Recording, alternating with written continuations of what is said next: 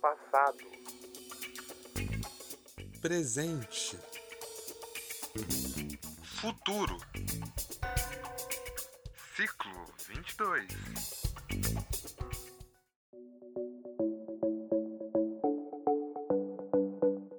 Olá, ouvintes. Eu sou o Gabriel Guerra. Oi, eu sou a Karina Taraziuk. E esse é o nosso 12º episódio do Ciclo 22. Mas antes de dar continuidade, precisamos te lembrar o que é o Ciclo 22. O Ciclo 22 é um projeto que traz a reflexão da USP sobre 4 grandes marcos centenários históricos. E esses marcos são os anos de 1822, 1922, 2022 e 2122. Ou seja, o intuito do projeto é tratar criticamente o bicentenário da independência do Brasil, o centenário da Semana de Arte Moderna e do movimento modernista no Brasil e também discutir sobre o tempo presente e identificar desafios futuros para os próximos 100 anos. E aqui, eu e a Ká vamos explorar como esses marcos são abordados nos vestibulares, com a ajuda de professores de cursinho e professores universitários. Eles vão responder questões que já caíram em provas e dar dicas de como estudar a matéria e se preparar para o vestibular. Então, vem com a gente para o episódio de hoje.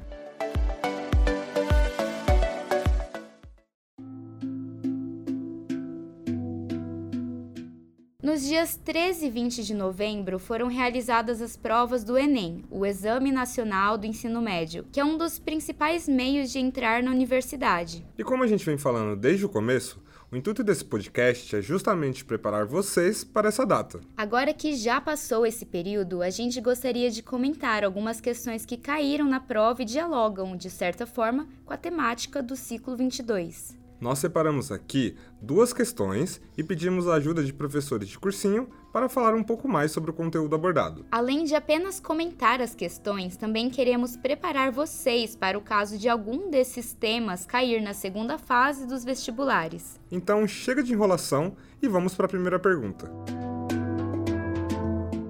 O número cada vez maior de mulheres letradas e interessadas pela literatura e pelas novelas, muitas divulgadas em capítulos, seções, classificadas comumente como folhetim, alçou a um gênero de ficção corrente já em 1840, fazendo parte do florescimento da literatura nacional brasileira, instigando a formação e a ampliação de um público leitor feminino, ávido por novidades pelo apelo dos folhetins e narrativas modernas, que encenavam os dramas e os conflitos de uma mulher em processo de transformação patriarcal e provinciana, que progressivamente começava a se abrir para modernizar seus costumes. No segundo reinado, as mulheres foram se tornando público determinante na construção da literatura e da imprensa nacional. E não apenas público, porquanto crescerá o número de escritoras que colaboram para isso e emergirá uma imprensa feminina, editada, escrita e dirigida por e para mulheres. Depois desse texto, o enunciado diz assim: o registro das atividades descritas associa a inserção da figura feminina nos espaços de leitura e escrita do segundo reinado ao a. E quais são as alternativas? Começando pela A, surgimento de novas práticas culturais. Agora, alternativa B, contestação de antigos hábitos masculinos. Na alternativa C, nós temos valorização de recentes publicações juvenis. E na alternativa D, circulação de variados manuais pedagógicos. Para fechar, a alternativa E, aparecimento de diversas editoras comerciais. Para responder e explicar a questão, nós conversamos com Eduardo Biasoli. Ele é professor de História do Cursinho Popular Arcadas, da Faculdade de Direito da USP. O Eduardo conta pra gente qual é a resposta dessa questão. Alternativa A, surgimento de novas práticas culturais. Essa questão, na realidade, ela é muito mais interpretativa do que conteudista, para seguir a prática do Enem normalmente. Então, na realidade, não daria para responder a pergunta sem você ler o texto. As frases-chave para essa questão, na realidade, tá na parte de florescimento de literatura nacional brasileira, ampliação de um público leitor feminino ávido por novidades e esse finalzinho especificamente, emergerá uma imprensa feminina, editada, escrita e dirigida por e para as mulheres. A partir daí, a gente pode responder o comando da questão. Cultura não é uma caixinha parada. A cultura nossa de hoje em dia não é a mesma dos nossos pais, que não é a mesma dos nossos avós, e não vai ser a mesma daqui para frente, seja por qualquer ponto de vista que você pode olhar. E nesse cenário, no segundo reinado especificamente, o texto deixa claro para a gente essa mudança de paradigma, do crescente interesse literário de questões de narrativas modernas para mulheres e o início de uma construção longa para consolidar essa literatura em uma imprensa feminina, voltada para o público feminino, pensada para o público feminino. Então, é realmente o surgimento de uma nova prática cultural, uma mudança dentro da cultura.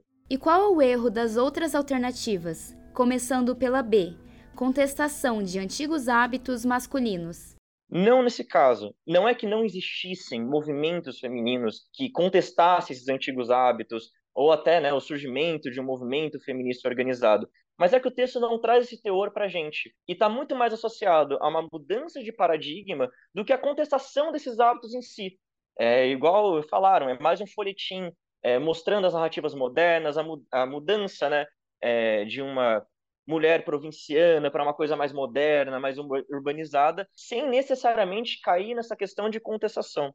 Agora, alternativa C, valorização de recentes publicações juvenis. O texto não remete a nada disso nesse sentido. E é muito mais um conceito amplo dessa mudança de troca de narrativa moderna e de uma imprensa voltado ao feminino do que especificamente uma publicação juvenil. Isso é muito mais geral, transcende a ideia de idade ou de etariedade. E a alternativa D, qual é o erro? Circulação de variados manuais pedagógicos. Também não era esse o teor dos folhetins, igual o próprio texto diz.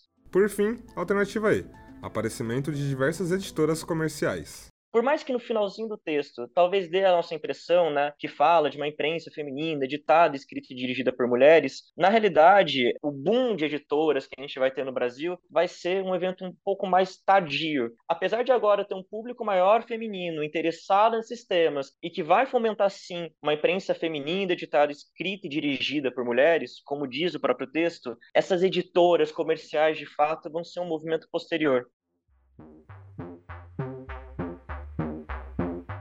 Essa questão fala do Segundo Reinado, que é um período posterior à independência do Brasil. A independência, como já falamos várias vezes, foi em 1822. Já o Segundo Reinado foi de 1840, com a maioridade de Pedro de Alcântara, o Dom Pedro II, até 1889, com a proclamação da República. Foi um período longo, de quase 50 anos de duração. E é difícil resumir um período de quase meio século. Mas, mesmo assim, a gente pediu para o Eduardo contar como era o contexto social da época. A gente teve um único censo, na realidade, durante todo o período do Segundo Reinado, em 1872, mas ele deixava uma margem aí de população do Brasil de mais ou menos 10 milhões de pessoas. Dessas 10 milhões, 1,5 milhão de escravizados. E a partir daí a gente já tira as principais chavinhas de como era a sociedade do Brasil nesse período. Primeira coisa, baseada na mão de obra escravista, com mais de 1,5 milhão, igual eu falei, né, de pessoas ainda escravizadas. O Brasil, diferentemente de outros países da América Latina, teve uma abolição da escravatura muito tardia, voltada para uma economia voltada para a agricultura, por consequência, uma predileção, né, e um maior poder às oligarquias agrárias e extremamente patriarcal nesse sentido. Esse período foi marcado, pensando no ambiente interno primeiro, por uma estabilidade política na realidade bem grande. E como era o quadro dos direitos das mulheres após 1822? Ainda tinha uma restrição absurda para direitos das mulheres, e essas restrições vão perdurar para o século XX. Então, adiantando alguma coisa aqui, algumas pesquisas que até a gente pode fazer, mulheres só foram permitidas a frequentarem, por exemplo, escolas básicas, não estou nem falando de ensino médio ou ensino superior, em 1830, a prestar faculdade, algum curso mais específico em 1870. E o sufrágio feminino no Brasil vem em 1930. Mesmo com alguns avanços obtidos no século XX, a luta ainda estava no começo. Então, esse começo do século XIX e também, posteriormente, né, o século XX é marcado por uma restrição absurda de direitos de mulheres, que não estavam definitivamente em pé de igualdade civil, penal ou qualquer coisa que vocês possam pensar em relação aos homens. E justamente por isso, e como sempre começou uma organização muito forte de resistência para justamente começar a mudar paulatinamente e gradualmente essa situação. De novo, ela perdura para o século XX, ela passa, né, tinham vários problemas que ultrapassaram o século, mas várias vitórias foram conquistadas nesse meio tempo por pressão de grupos femininos. Apesar dessas mudanças serem graduais, elas estavam acontecendo por pressão desses grupos que estavam se organizando e cada vez mais pleiteando direitos.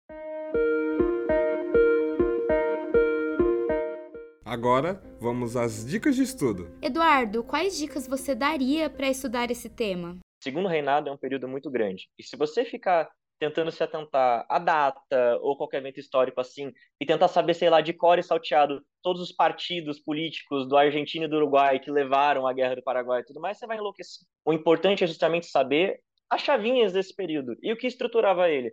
Analisar a sociedade, como ela era fundamentada, a economia brasileira, como se davam esses movimentos sociais e principalmente as viradas de chave dentro do período é muito mais importante do que você saber as datas de cabeça. Então, a dica que eu dou para esse e qualquer outro período histórico é, na real, tentem entender o que sustenta ele, o que realmente faz ser importante estudar eles. É analisar aquele período no contexto dele, entender aquela sociedade, como ela era e o que isso gera para hoje, enfim, relacionar isso no vestibular.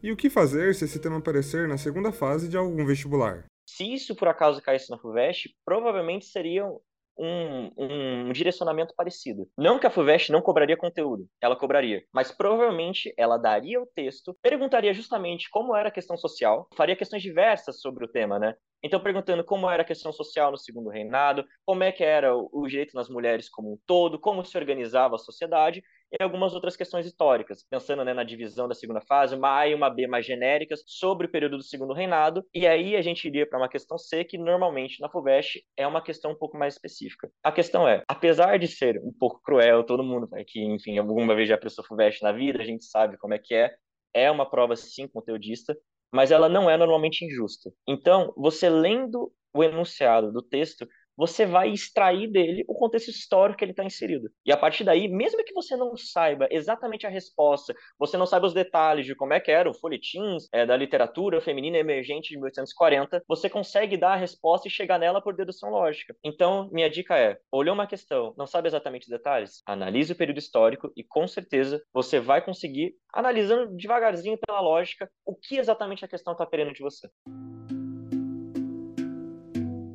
Agora, vamos para a segunda pergunta do dia. Eu estava pagando o sapateiro e conversando com um preto que estava lendo um jornal. Ele estava revoltado com o guarda civil que espancou um preto e amarrou numa árvore. O guarda civil é branco. E há certos brancos que transformam preto em bode expiatório. Quem sabe se guarda civil ignora que já foi extinta a escravidão e ainda estamos no regime da chibata? Depois, o enunciado diz assim: o texto, que guarda a grafia original da autora, expõe uma característica da sociedade brasileira, que é a. E quais são as alternativas? Começando pela A, racismo estrutural. Agora, alternativa B, desemprego latente.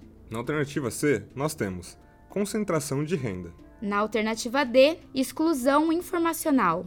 Por fim, alternativa E, precariedade da educação. Para responder e explicar a questão, nós conversamos com a Camila Laís. Ela também é professora de História do Cursinho Popular Arcadas. E se você acompanha o podcast desde o começo e tá achando o nome dela familiar, é porque é mesmo. A gente entrevistou a Camila para o 6º episódio, onde falamos sobre a questão racial no período da independência do Brasil. A Camila explica pra gente o que exatamente a questão está pedindo.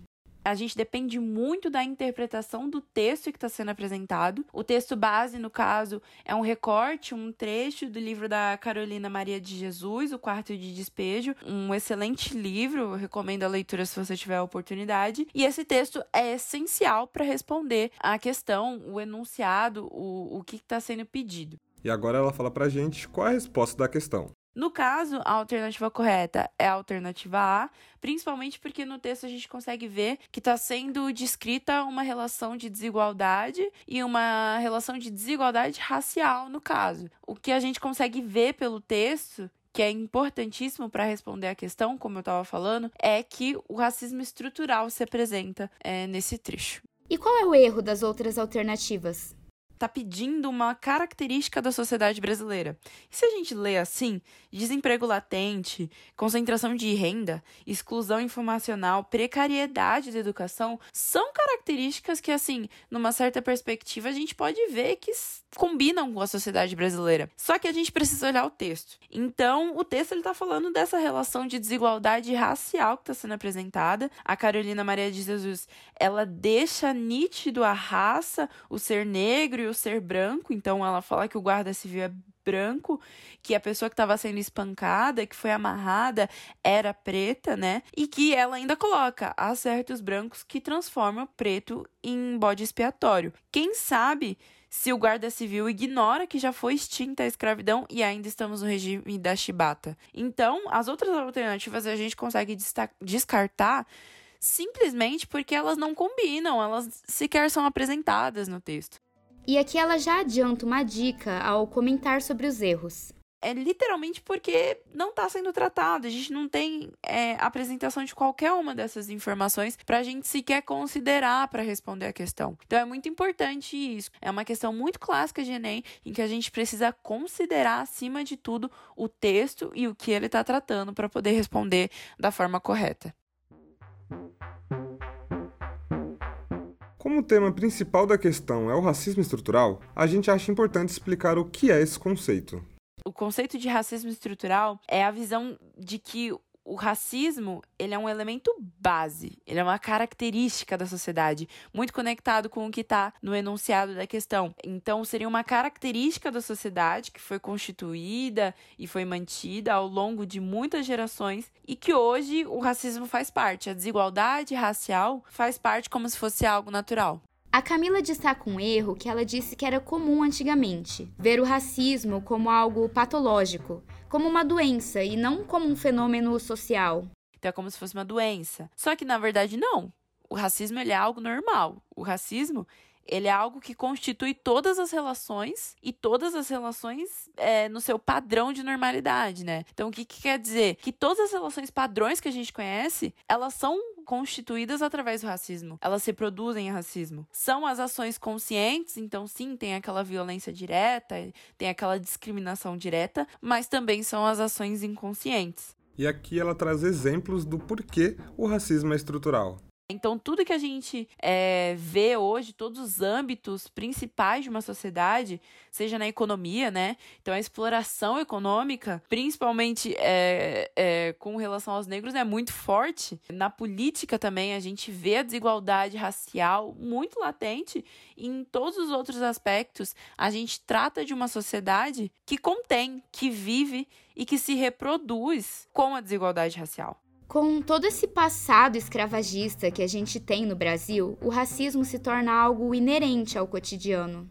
Então é algo meio que praticado cotidianamente. Não é algo por indivíduos, então não é uma pessoa, alguém específico, um líder, um político. Não, são instituições dessa sociedade, dessa estrutura social, por isso o nome racismo estrutural, que vão reproduzindo o racismo. E a Camila fala um pouquinho mais sobre a origem desse racismo. A origem do racismo estrutural no Brasil se dá desde a fundação do Brasil, como a gente conhece tradicionalmente. Então, desde o nosso período como América Portuguesa e com a sua instalação de uma estrutura econômica de exploração, naquela época era marcada por características mercantilistas, mas que vai se desenvolver, vai se aprimorar e vai chegar na consolidação da instalação do capitalismo, que continua sendo um sistema econômico de exploração, a gente já tem a desigualdade racial instalada desde esse momento inicial e que vai se dar ao longo da história e vai se manter até hoje. Ela cita o Silvio de Almeida, advogado e filósofo brasileiro que é uma das principais referências do país sobre a questão racial. Ele vai colocar que o racismo ele é um elemento fundamental de todas as formas de exploração econômica. Então, normalmente, quando a gente vai falar de exploração econômica, a gente tem como base, como fundamento até a desigualdade racial. E nisso ele vai se estruturar ao longo do tempo. Então, a gente tem um regime de escravização de pessoas negras que foi justificada por religião, por ciência. Agora, vamos para as dicas de estudo. Camila, quais dicas você daria para estudar esse tema, principalmente pensando na segunda fase dos vestibulares? Olha, em primeiro lugar, eu acho que uma leitura base excepcional, importantíssima se você quer estudar, enfim, não só agora na época de vestibular, mas como ser humano, como pessoa branca e pessoa negra também. É importantíssimo estar em contato com esse assunto, então eu preciso recomendar o livro do Silvio de Almeida. O livro se chama Racismo Estrutural mesmo. Silvio de Almeida é uma grande referência no tema, e é um livro relativamente curto. Sei que normalmente o vestibulando está um pouco atolado com leituras nessa época, mas eu recomendo muito a leitura, não só nessa época de vestibular, mas também depois, se você tiver oportunidade. Ela também traz dicas de músicas que ajudam a entender o tema. Vou recomendar também o álbum Sobrevivendo no Inferno, dos Racionais.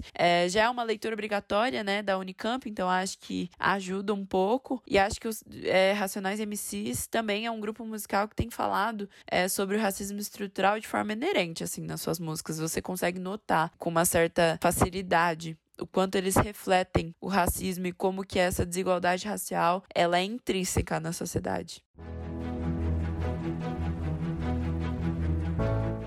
Com essa resposta, chegamos ao final do nosso 12º episódio. Muito obrigada pela entrevista e pelas dicas, Eduardo e Camila. E obrigado a você que ficou até o final desse episódio. O podcast Ciclo 22 faz parte de um projeto de divulgação da USP. A nossa intenção é trazer conteúdo educativo sobre o Ciclo 22 para ajudar estudantes de ensino médio a se preparar para o vestibular. Acesse o site www.ciclo22.usp.br para saber mais sobre o projeto e ficar por dentro dos nossos conteúdos. Até o próximo episódio.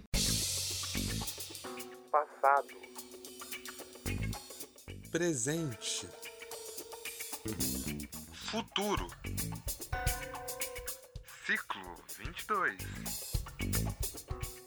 Neste episódio, entrevistamos os professores do Cursinho Popular Arcadas, da Faculdade de Direito da USP, Eduardo Biasoli e Camila Laís. Roteiro, entrevistas, locução e edição por Gabriel Guerra e Karina Taraziuk. E o nosso agradecimento ao Felipe Seriacopi, que nos auxiliou na gravação.